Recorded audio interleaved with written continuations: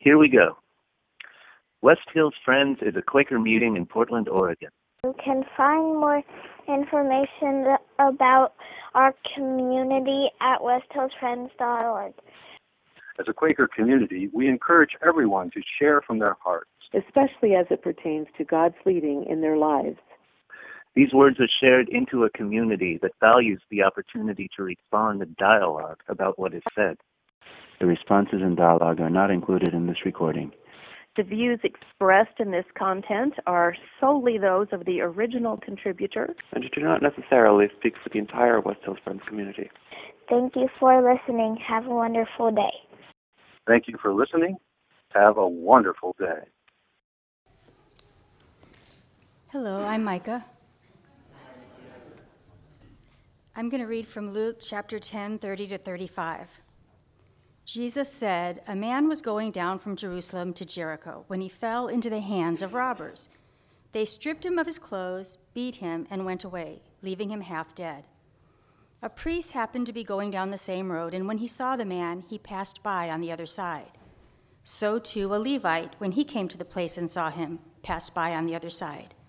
But a Samaritan, as he traveled, came where the man was, and when he saw him, he took pity on him. He went to him and bandaged his wounds, pouring on oil and wine.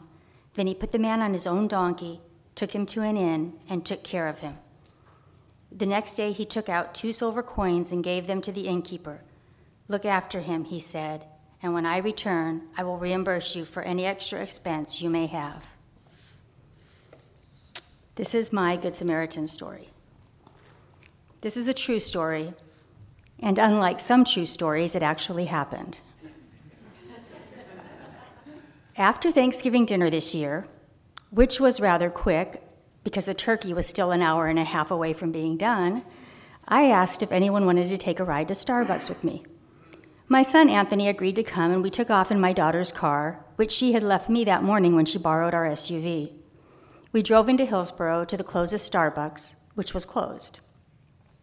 I, however, had my handy-dandy Starbucks app on my phone, and it showed that there were several stores still open nearby. The part of the app that gives directions wasn't working, and neither was my navigator, but we took off in what we thought was the right direction. I mean, how hard can it be to find a Starbucks in the Portland area? And sure enough, after a few miles, we came to another Starbucks, another closed Starbucks. I once again consulted my app. It showed that a few of the stores that had been open when I'd first looked at it 10 minutes earlier were now closed, but there were still some open. One of those was on a street that was several miles from the street we were on, but my son thought that he knew where it was. So after one muttered comment about missing his football game, Anthony started in that direction. We were having a great conversation, and time flew by until we eventually saw another Starbucks sign. This store was located in a pretty deserted area behind some other businesses which were all closed and dark. And after turning off the main road and winding behind the other businesses to the parking lot, we discovered that this Starbucks was also closed. So we turned around and started back to the main road. As we approached the stop sign, we saw a woman my age, or maybe a little older, standing alone on the deserted corner, shivering in the cold. She feebly raised an arm to signal us, and as we pulled alongside of her and drew to a stop, I rolled down my window and asked her if I could help her. She said that I could. I asked her if she needed a ride, and she said that she did. I asked her where she wanted to go, and she said that she didn't know, that she didn't have anywhere to go. She said that she was homeless. My son asked her if there were any friends or family we could take her to, or who might be worried about her or looking for her, and she said no. I asked her if she wanted a ride to a shelter, but she said that the shelter was closed until December 1st. I invited her to get into the car, and we introduced ourselves. We discussed where we might take her, and she said she would just like a ride to a MAX station, that she would ride the MAX until it closed at 3 a.m., that at least that way she would be warm. Anthony didn't like the idea because he was worried about where she would go between 3 when the MAX stopped running and 5 when it started again. It was already bitterly cold, and it would probably be freezing by then. I wasn't sure what else I could do. I thought about calling Mike for suggestions. I always think of him as our shepherd, and therefore the ideal person to consult upon finding a lost sheep. But I really didn't want to bother him at 7 o'clock on Thanksgiving night. Then I remembered a friend who has years of experience working with the homeless, and I called her. She told me that there was a shelter that was open that night in East Portland. I told Mary, the woman in the back seat, about it, but when she heard where it was, she was adamant that she did not want to go to East Portland. She just wanted to ride the Max. So we agreed to take her where she wanted to go. I asked if we could get her something to eat, and she said that would be nice. I asked Anthony if he wanted to take her back to his house for a plate or try to find a restaurant that was still open. And he, probably knowing that his wife was not going to be any happier than my husband would be if, having gone out for a caramel macchiato, we returned with a homeless woman, said that we should probably try to find a restaurant. I suggested that if he drove down to TV Highway, which is jammed with businesses, we'd have the best chance of finding a restaurant that was open. Anthony drove for a while, and before too long, we came to a McDonald's. As we approached the drive-thru, I asked over my shoulder what she would like to eat. There was no answer, as she was sound asleep, which was just as well, as there was a big sign that read closed for Thanksgiving. I told Anthony that if we continued down TV Highway and didn't find a restaurant open, we would eventually come to a Safeway, which I knew was open until midnight because I had stopped by there looking for a Starbucks on the way to his house. He agreed that we could get something at the deli there. Anthony, wanting to give the woman some cash, asked me if I had any money on me. As realization dawned, I shook my head no. I had planned to pay for my coffee with the Starbucks app on my phone and had left my wallet at home. I had brought no money, no credit cards, no cash. Do you have any money, I asked, and he shook his head helplessly. So I sent my husband and daughter-in-law a text saying something like, "Have homeless woman, please fix plate, gather cash." We pulled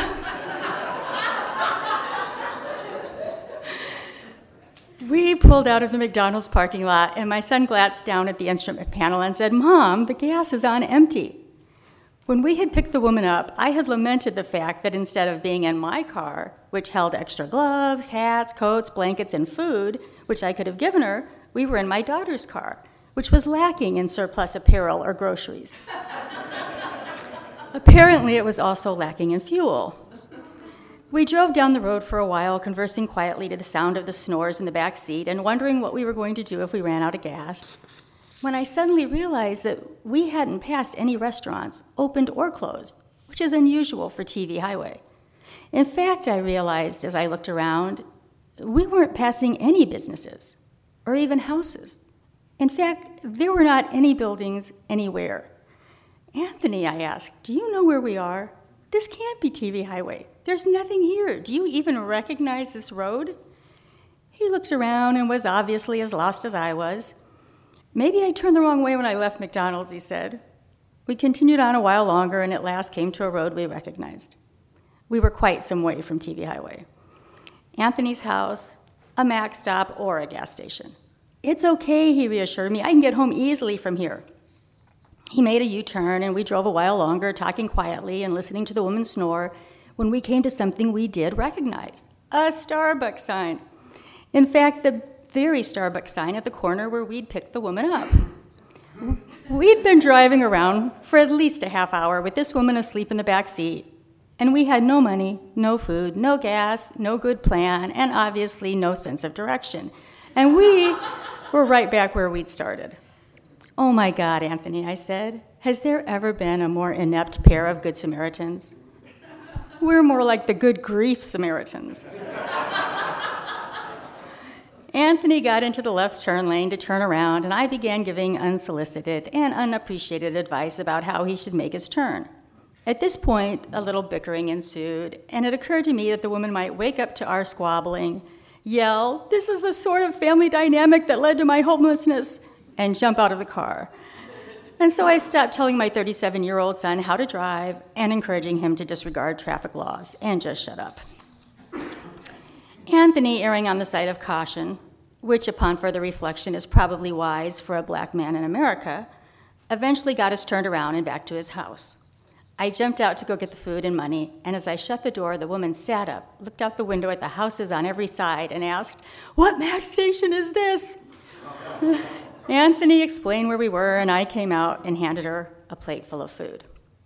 The good news was that we'd been gone so long that the turkey had finally finished cooking.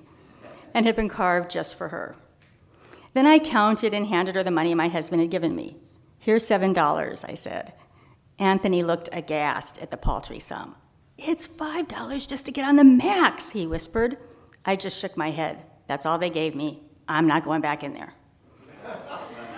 We drove to the nearest Max station, and as we turned the corner, we saw the lights of the approaching train. This was one of those Max stops that's in the middle of two roads of traffic heading in opposite directions, and there was no place to park.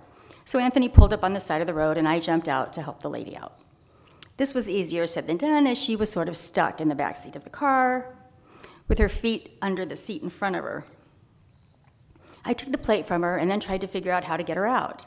I didn't want to grab her arm in case I traumatized her, but Anthony kept yelling, hurry up, they're going to start honking at us." Finally, she made it out of the car and was staggering around, rather disoriented and headed in the wrong direction.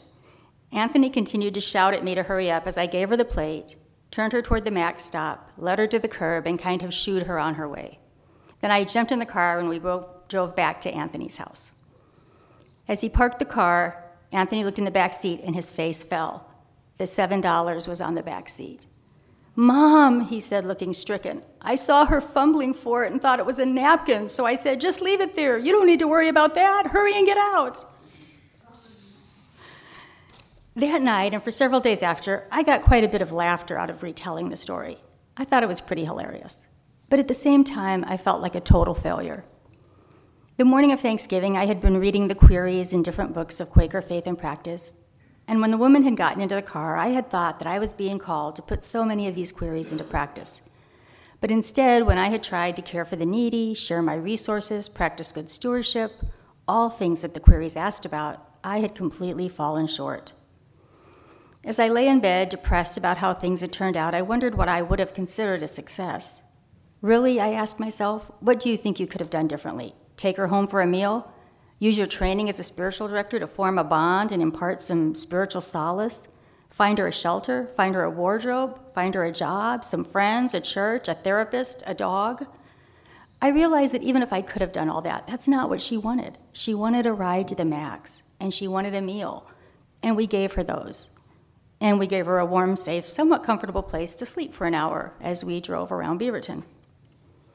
I kept focusing on where I failed, where I should have been better prepared. I should have transferred my food and warm clothing into my daughter's car. I should have had a survival blanket to give her. I should have carried extra cash. I should have filled the gas tank. I started to review all the queries I had read and check them off. Failed, failed, failed. And then I realized that I was treating faith and practice like the Girl Scout handbook, a guidebook to keep me prepared. I was looking at the queries like they were a report card. I was looking at them as a detailed checklist, not as a guide to help me live in the light, be aware of the presence of the light, and be led by the light. I thought of a quote by Carolyn Fox in a faith and practice I have. "Live up to the light thou hast, and more will be granted thee." My son and I had done that. Our light had clearly led us to pick that woman up, and we had followed it. We hadn't followed it perfectly, but we had followed it with all our hearts. On his deathbed, Frederick von Hugel said, "Caring is the greatest thing. Caring matters most." Anthony and I had cared about that woman. Anthony especially had cared so deeply. He had been so sweet and respectful and loving to her, so mindful of her dignity and worth. There's so much need, and it can seem that if we are not addressing it all, we are not addressing it at all. But all we can really do is the best we can. All we can see by is the light we have. It's like walking in the dark with a flashlight. You step onto the path you can see, and a little more is revealed. I dislike when people use the word enough to qualify an adjective. It usually seems to mean not really. A salesman never says a bed is comfortable enough, or a car engine runs smoothly enough, or a diamond ring is beautiful enough. Somehow adding the word enough doesn't exactly inspire confidence. Yet I have come to peace with being a good enough Samaritan.